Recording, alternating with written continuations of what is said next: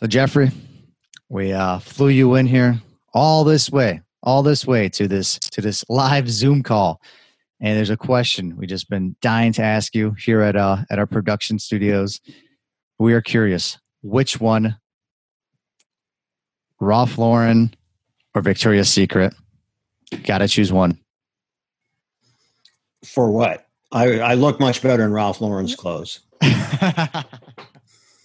You can take that question however you want, but you answered it in a very well way. You could have ran with it in any direction. Oh, man. Thanks so much for being here. Jeffrey Madoff.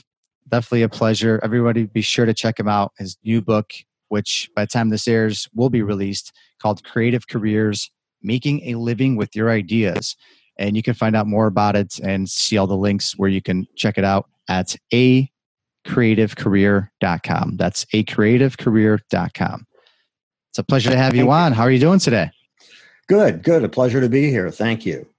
Yeah, and it's exciting, right? First ever official book, right? First ever book launch. It is my first ever book launch. So yes, it's very, very exciting. And this is my virgin journey. Yeah. So this is the new age book tour, right? That's right. You're right. But yeah, it's I'm on a new journey of discovery now. What's it like to promote a book? Meeting people such as yourself. I guess it's not out of place to say to your audience that we were talking for 20 minutes before that, just getting to know each other a bit, which was kind of nice too. Definitely. Which is something we don't always get to do nowadays, right? Because that's right. Click, and do it and done. Move on. Well, to that point, when I would go into meetings and there'd be, let's say we're at a conference room and there's 18 people there. Not too long ago, it used to be that you would talk to the people before the meeting started. And, there would be a bonding that could take place. There could be an update that takes place, all of that. When you go into meetings now, just like in my classroom, everybody's just looking at their phones. And so I say to my students, you're missing an opportunity right off the bat.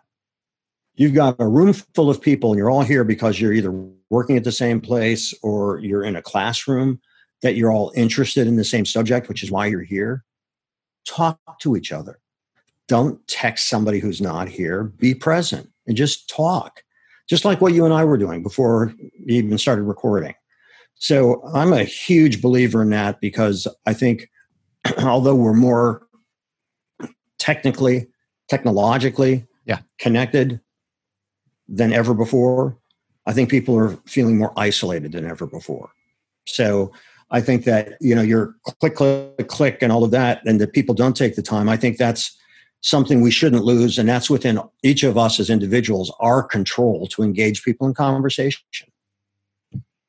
Why do you think that is? I mean, it's so tough nowadays to get somebody to want to speak to you and hold conversations. I mean, yeah, there's the select few, but then there's a lot that just, it seems like they're scared to even engage.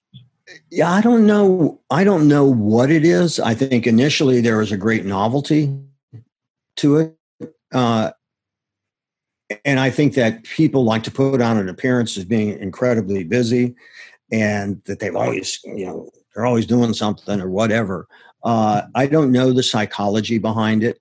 But I think that if you're looking to either build your business or if you're just looking to build a circle of friends or a network, you need to engage with people and have an actual conversation with people. So I think that that's something that we're losing. Yeah. And I hope it's not lost. Yeah, because I'm thinking back to when I was in college, and if I was just sitting there texting, like there were some great relationships that I developed by the talk in between classrooms or right before class. Right. And how do you manage that now, especially with the current world that we live in? Your classroom has gone digital now. You do teach at Parsons School of Design in New York, and your class is called Creative Careers, correct? That's right. And you've had to make the switch, like many others, to go in digital. Yes. And how has that affected you and your students? So It's a good question, because I think that not only myself, all others who teach and made that transition are assessing with the students. So how's this going? And I would have a thing I called after hours. So when I finished the class, there would always be a group of students and we would talk, and sometimes my guests would stay there too. And one of the questions was, so how do you think this is translating? Because my class, of course, was live. Excuse me. You're good. See, normally we would do like a cut out a camera action if this was like a live TV interview or something like that. But here we are. You get the real raw footage. This is good. Thank you. So I speak with the students and other professors and other friends who are doing conferences on Zoom, because I'm trying to learn what's the most effective way to communicate using this medium so that it still engages the students and it's interactive. And because I had used Zoom a lot before, I decided that I was going to try to make the Zoom experience very similar to the live experience. So unlike most people, I have the students come in and I don't mute them. I want there to be chatter and crosstalk. Oh, wow. Okay. And how big is your classroom usually? There's usually 50 some people. Oh, wow. So, then I say good morning and I have everybody else say good morning at the same time. And, I'm trying to make that relatable to how the live class is. And even though I'm home doing this stuff, when I teach, I wear a tie, and I wore a tie. I didn't need to. Everybody's, I'm not wearing pants even now, by the way. But, that I wanted these visual conventions to be the same. Oh, he's still dressed up. He's still taking this seriously, although I joke about it and in class all the time. Mm-hmm. The main difference is there's an energy when you're in person with people, whether it's a serious topic, whether I get people laughing, the interaction with the guest when you're in person with the guest, that's a big deal too, in terms of feeling that energy, reading their body language, all those things, which isn't the same online.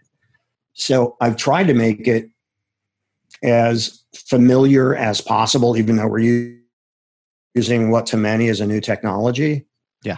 I think I've made it work pretty well. I'm learning how to do it better because I'm just constantly researching how other people are doing it, going to other conferences and seeing, oh, this is a cool aspect we could do. So I incorporated polling into the class, and would prepare questions based on the topic we're going to discuss that day to just see where the general vibe was. What do you think about X, or multiple choice questions? How would you take It's kind of cool.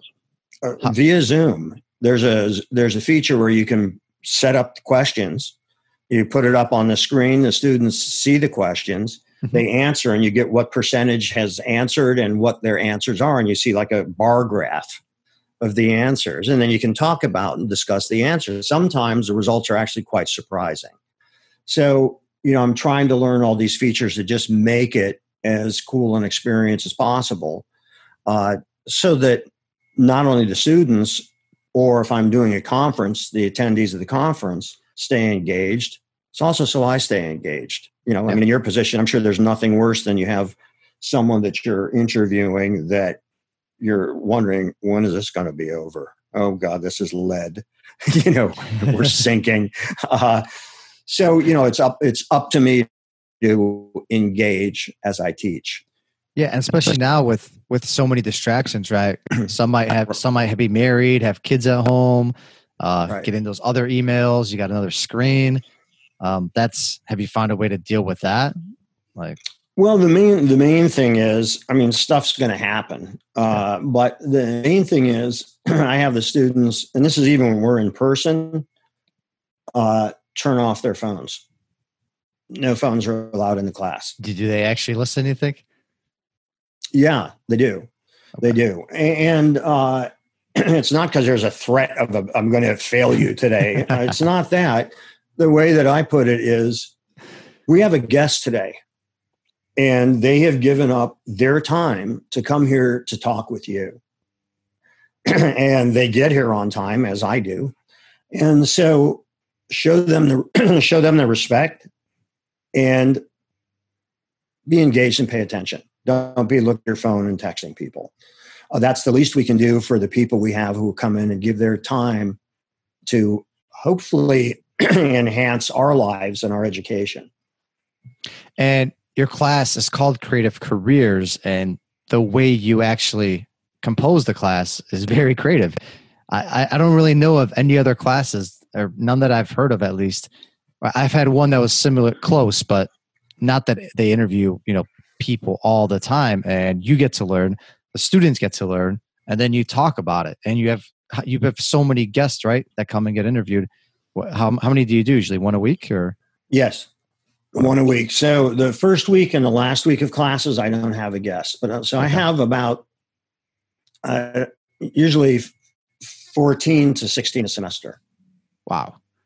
And it's such a different approach. Like, because here you are, it's like a dual learning environment, and you get to pick the brains of some of these other individuals that have kind of done it as well, right? And I take it the feedback's been pretty well, right? You said your class, I heard, has been booked up pretty much every semester. Yeah. The feedback is really good. And I think the reason it's really good is because I care about my audience. What's going to be interesting to them? What's going to be useful to them? Mm-hmm. And when I vet my guests, I don't want people that are going to come in and evangelize about what they do. I want people to come in who will talk about what they do and talk about the challenges and the obstacles they had to overcome. That's one of the things about the book. The book is the name of the book, Creative Careers, Making a Living with Your Ideas, is the same as the name of the class. So I wanted to replicate the classroom experience. So, what if you could come in and ask questions of people who are doing or who are going through things that you want to do or have gone through? And that you can talk about how did they and when did they decide to go all in? When did they make the transition from boss to boss? Yes. And if you can get people who are experienced, who are willing to share their experiences with you, that's a real gift.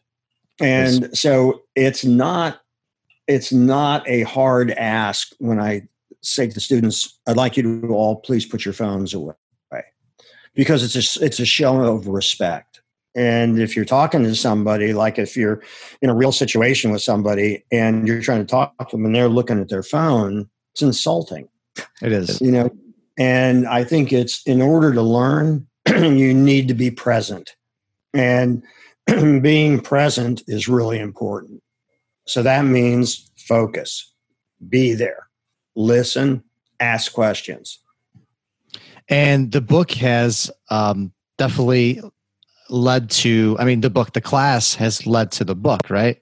Right. Did you plan it that way ever? Or did it kind of just like, wow, I have so much amazing content here. It'd be a shame to kind of just let it all go. Right. I knew I had, I'm sorry. I knew I had really good guests who were saying really good things, and how to share that with a wider audience, I wasn't quite sure how to do that. There is, as a matter of fact, if you go to LinkedIn, mm-hmm. we put quotes from the class. I don't know if you've happened to see those, but they're pretty cool because, again, these are really good people who are thoughtful about what they talk about. There is an Instagram at A Creative Career that also has quotes. So the LinkedIn has longer quotes because Instagram, you're limited to a minute, and LinkedIn, I started doing longer quotes. And the thing that I found interesting, it's funny, my sons told me, Dad, you're doing all these quotes that are a minute or less, but people engage with longer quotes. Why don't you do longer quotes? One was right. We started putting up some longer quotes on LinkedIn, and they got much more response. Really?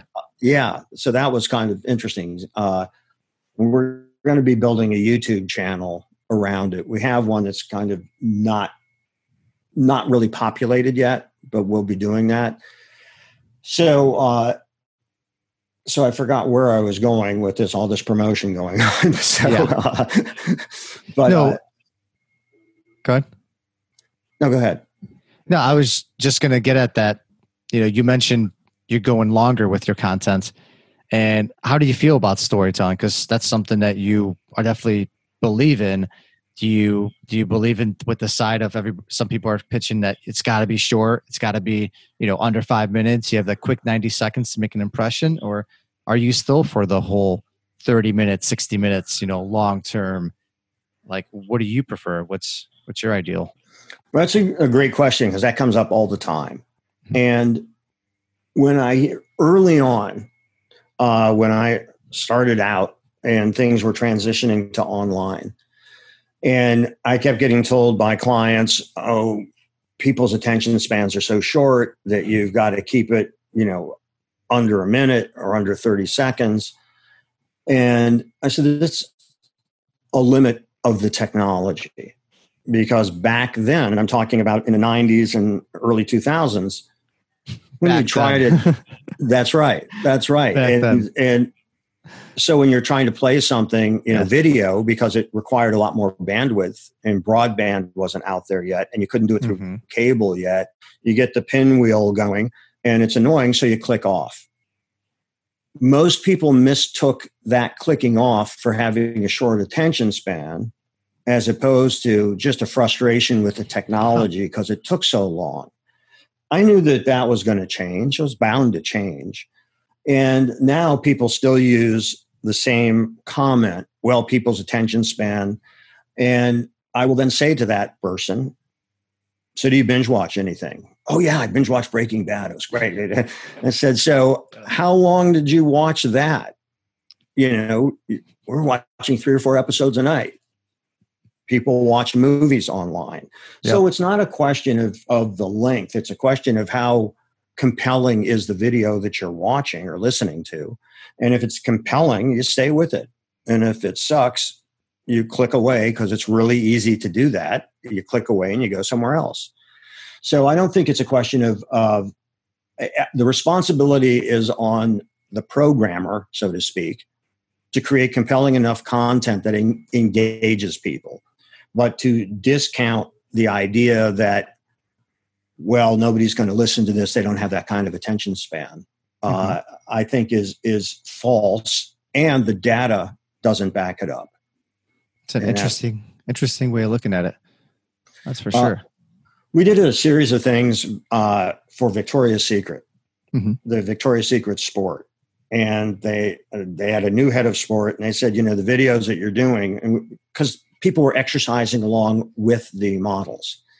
So it was pretty cool. And they said, no, people just want quick, cool visual flashes. And I said, why are you saying that? And it was the same low attention span thing. So I went back through the videos that we had done. Without exception, all of the longer videos performed much, much better, because then people could engage with the exercise, learn how to do the exercise, and it wasn't just about some quick visual. And so I went back to them with the numbers. I don't like to argue opinions about things like that if there's actual data that you can show. But that's a question that comes up all the time. And that's how I try to dispel that myth, because it's just not true. Well, Jeffrey, I hope you got the memo last night, but we have officially shifted the format of the show to a long form show. And this is going to be a 3-hour minimum episode now. So just to let you know, this is going to be a marathon. So you have plenty of time to get through all the content, plenty of promo, everything you need. We have plenty of time. Great relief. Thank you very much. I will try to help keep us both awake. Yes. I hope you blocked off your afternoon, because we are going nowhere. And Yes. we're going to have plenty of content here. And isn't part of this podcast that you have a catered lunch delivered while we're doing this, and then later on a dinner, so we can just keep going until we exhaust the audience completely? Yes, we are banking here. So yes, you're going to have a bunch coming in. I will just need some more info from you later on. In the meantime, though, you mentioned, you have some really good guests, and this has pushed content towards the book, kind of almost indirectly without you really knowing about it from the beginning. And, with your course, have you ever had some really bad guests? Because honestly, no, I really haven't, because I vet the guests. I talk to them beforehand and try to get a sense of how they talk about what they do.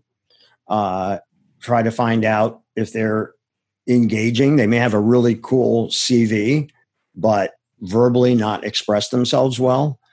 So I I do that kind of vetting, and I can honestly say I have not had any guests that I'm sitting there thinking, oh God, when is this going to be over? I've never had that. I'm very fortunate, but it takes work.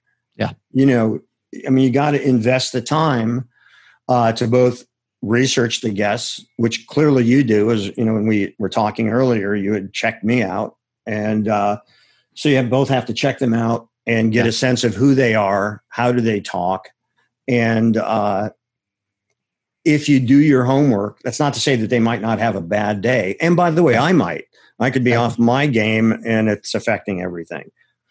But it's the show must go on. And so I try to be sufficiently pumped and very informed. So I have questions, and I'm prepared with that. But it's really, my guess, not unlike you, it's a fallback position. Because if the conversation is going and popping and happening well, I don't even have to look at my notes. Yeah. Because I've done enough research, I can keep going.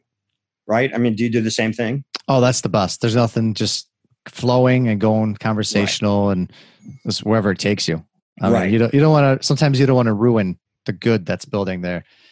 But once in a while, even though when you vet someone, like with a podcast, I have the opportunity of possibly editing something out or going through it later on or postponing things. But, someone might comes off a little too salesy or too against your beliefs or too against your shows. And at least I have with the podcast, I can do that. But you are doing this live. Like, your students are watching this.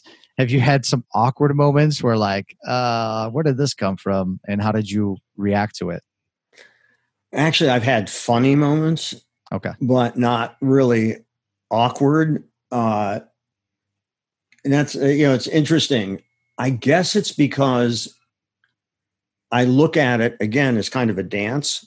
And I look at the interview process as like jazz improvisation.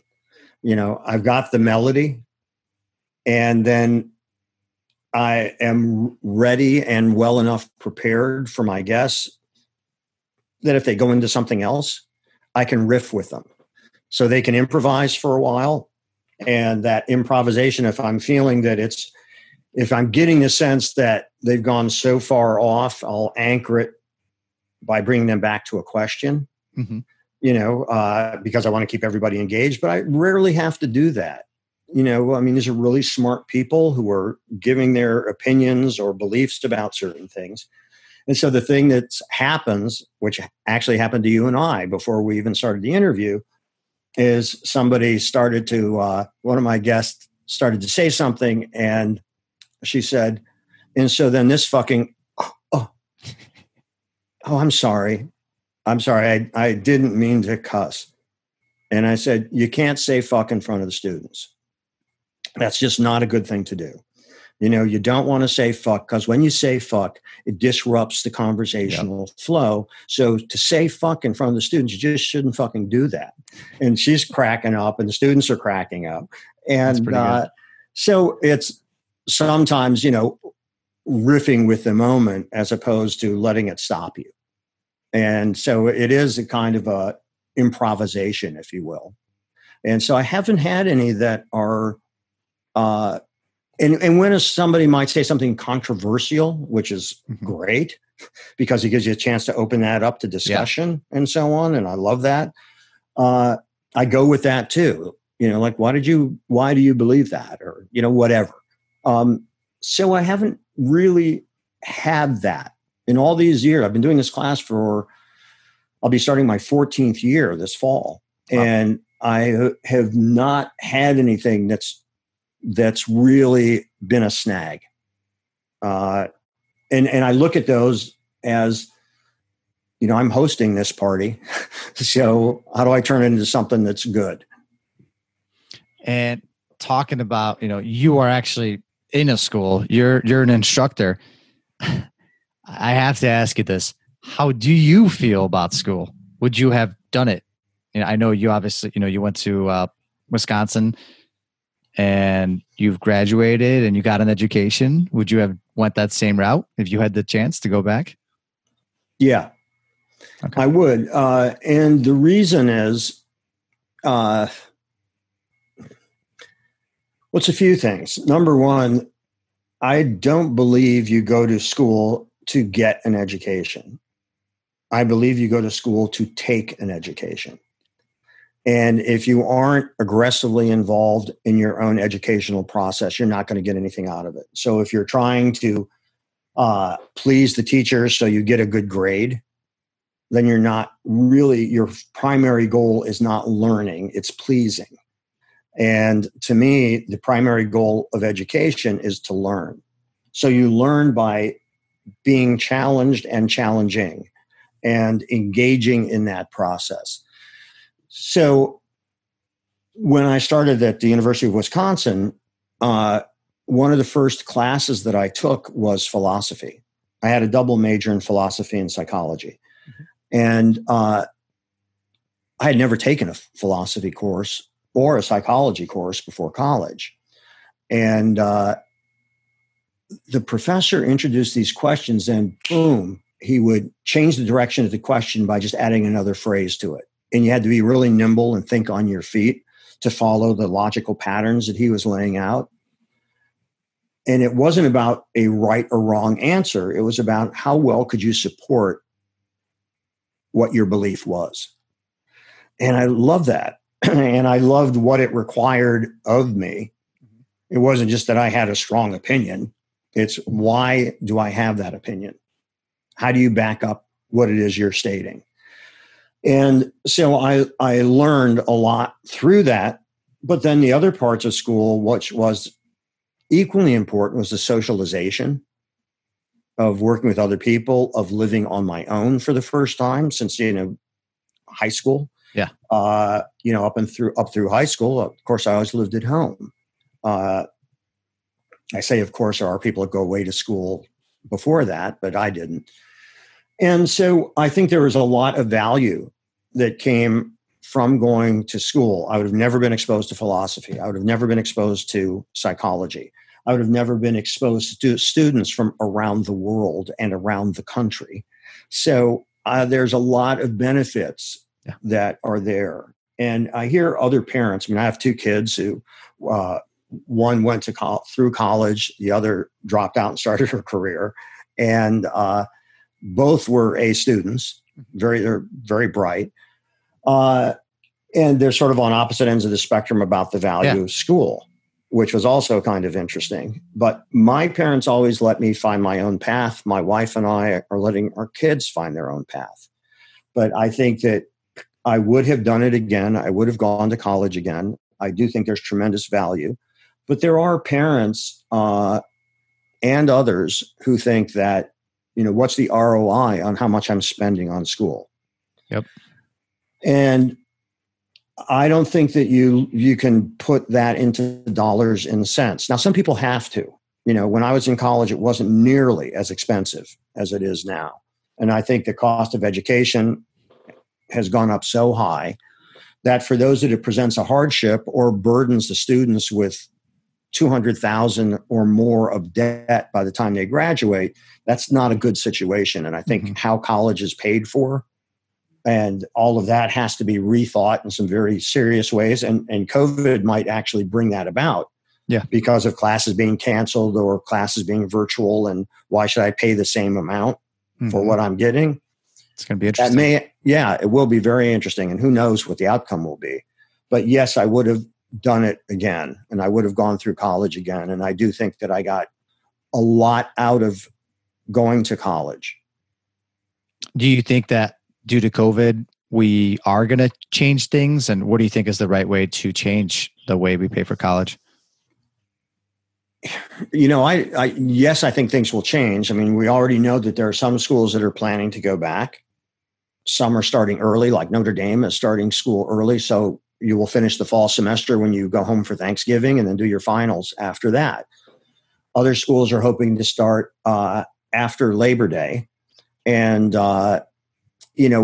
change their schedules so there's not as much flying back and forth. Mm-hmm. It's really hard to tell how things will change. I think we're going to know, we aren't going to know anything until there is a vaccine or a treatment so that people aren't frightened for their health, getting on a plane or being in a classroom and so on. So until that time, I think we're going to be stumbling and trying to discover what the proper way forward is. I don't really know. Do you think there should be a bailout of the education system? I think that it is unfair to place a tremendous financial burden on students or their parents so that when their kid graduates, they're carrying that much debt.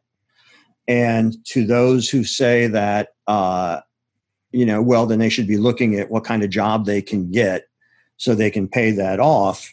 Yeah. That's usually people who are saying that who are wealthier, who it's not a problem for them to pay for their kids' school.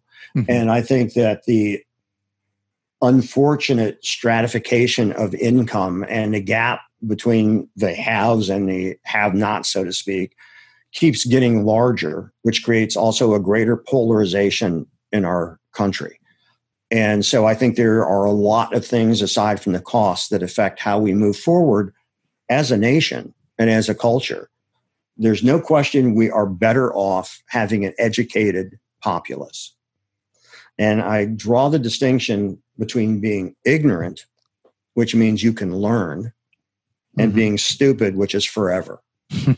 So wherever we can take ignorant people and educate them, that's a plus for our society as a whole.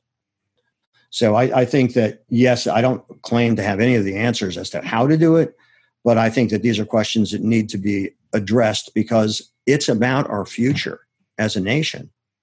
And I think that's really important. And do you have any tips and advice for the ones that have been most affected by COVID right now that are completely out of jobs, can't afford to pay for things? Do you have any advice for them to keep their heads up and what they should maybe do next with their careers? That's a tough question. And my feeling is this: many people have more time now than they've had because they were working all the time or whatever. I think it's a time to really reflect on what it is that you want to do. And, when the market crashed in 2008, there were a ton of people out of work. Mm-hmm. And entrepreneurship really became a thing, and the inability to get jobs, I think, inspired a lot of people to try to start businesses. We're going through that again, possibly even worse. So I think that an interesting statistic is that so far, anyhow, if you look at the number of startups, the number of businesses that succeed after 1, 3, and 5 years, and you look at it at any point in our economic history when they kept those records, the success and failure rate was the same, good times and bad times. And there's a pretty strong argument that if you start business in a bad time, and if you're smart about how you started and do it, you can only grow because you're starting off at a very tough point. So you're going to learn a lot of very important lessons about business. When I started my film business in 82, 83, there was a recession going on. Not a terrible one, but not a good one. It was unemployment. I don't remember what the rates were, but they were fairly high. And I started a new company in that market. So by the time the market had turned around, I was really well positioned to take advantage of it. So, you have to be smart about what you're doing. But I do think there is always opportunity. You're talking about Zoom. Zoom has zoomed. Their business has increased phenomenally during this period. Home delivery of food has increased phenomenally. Streaming services have increased phenomenally. So there's always opportunity. And you just have to look for those opportunities and see what fits with you and what you want to do. You can be really anxious about it and afraid about it, and that's very real. But anxiety doesn't move you forward. So you got to really think about, well, what can I do? What things are happening out there? What am I interested in? And where are the things happening that are actually doing well at this period? Yeah. I know people who have supplement companies. Mm-hmm. Their business has been going through the roof since early March. Can imagine. Because people think that by bolstering their immune system, they are in a better position to fight COVID. Well, nothing has been proved that that's the case.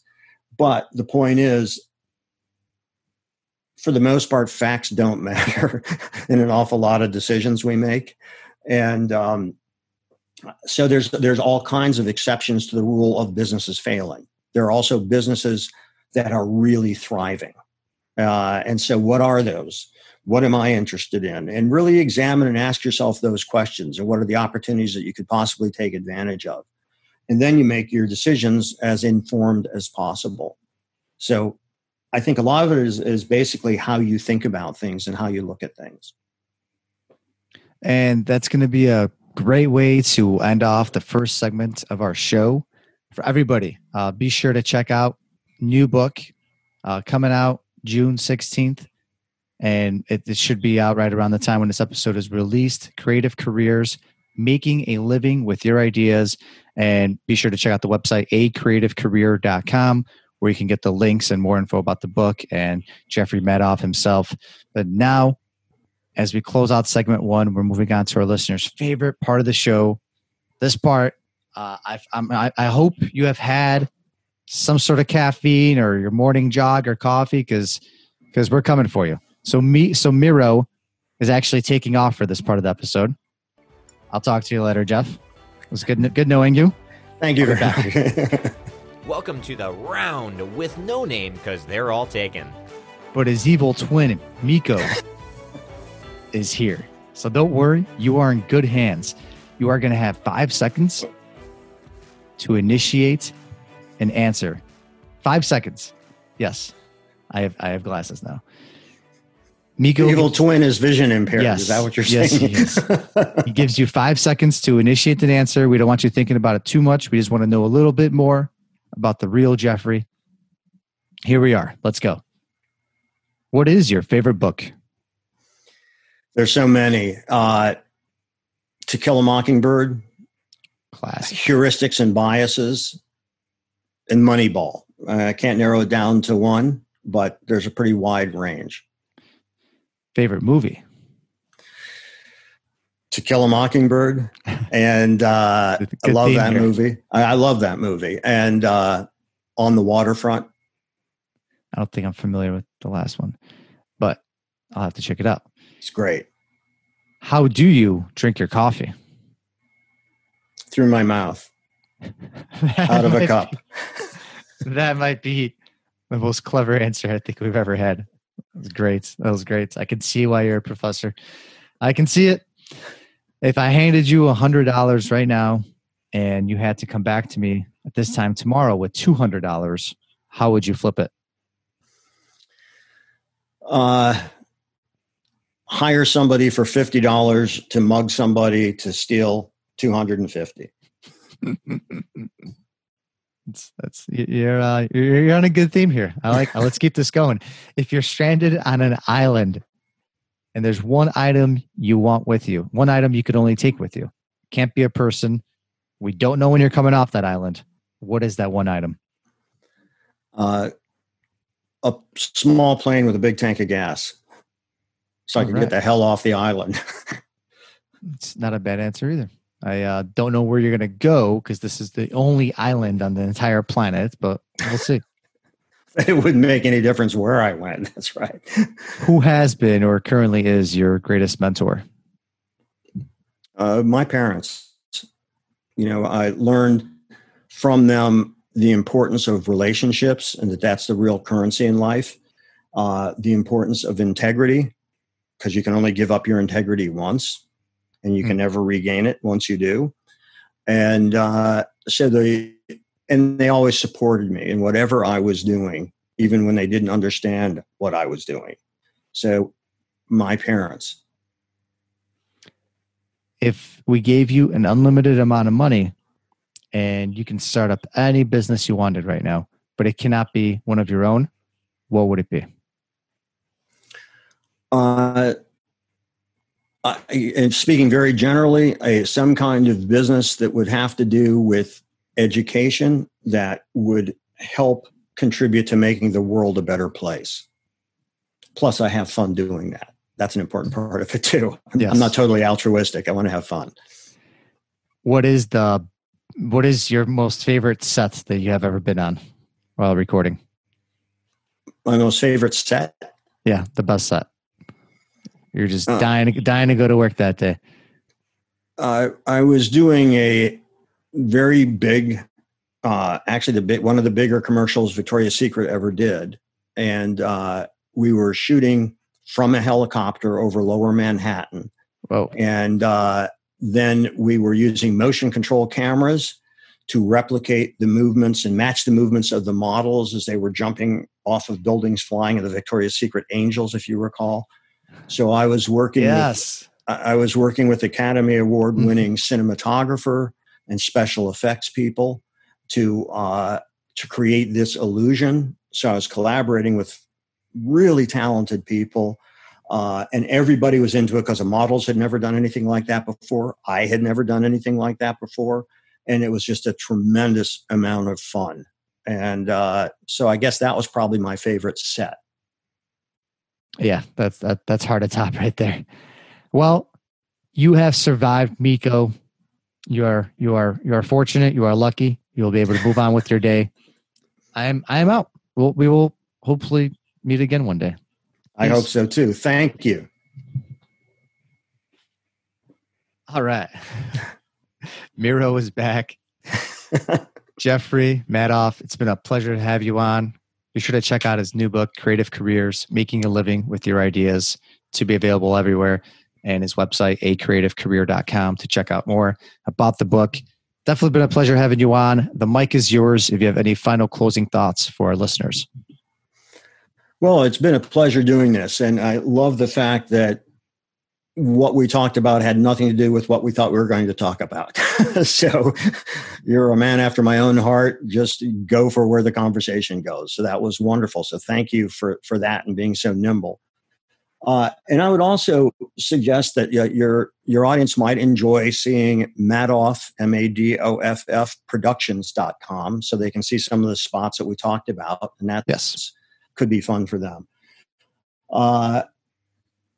I think what's most important is spreading ideas and talking about ideas. And, I think that the trait that's most important for an entrepreneur is curiosity, wanting to constantly be learning, constantly be assessing the world around them, the market that they're trying to sell to, all of that. And I think that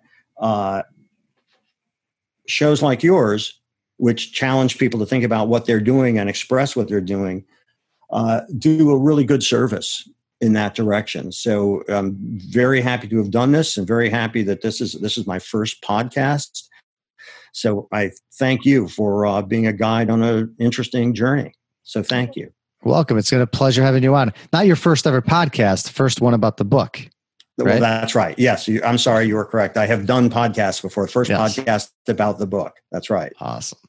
Well, nothing like popping cherries on this show. So it's been great. It's been a pleasure. We're definitely looking forward to connecting in the future and see how many people this book impacts going forward. Great. Thank you. It's, by the way, the perfect gift for everyone you've ever met or ever will meet in your life. Yes, it is. Thanks a lot, Miro. This was great. That is all for this episode of Boss to Boss. Your next step is to visit bosstoboss.com, where you will find proven techniques followed by professionals to help you make that next step. Again, that is boss2boss.com. And remember, the time is now.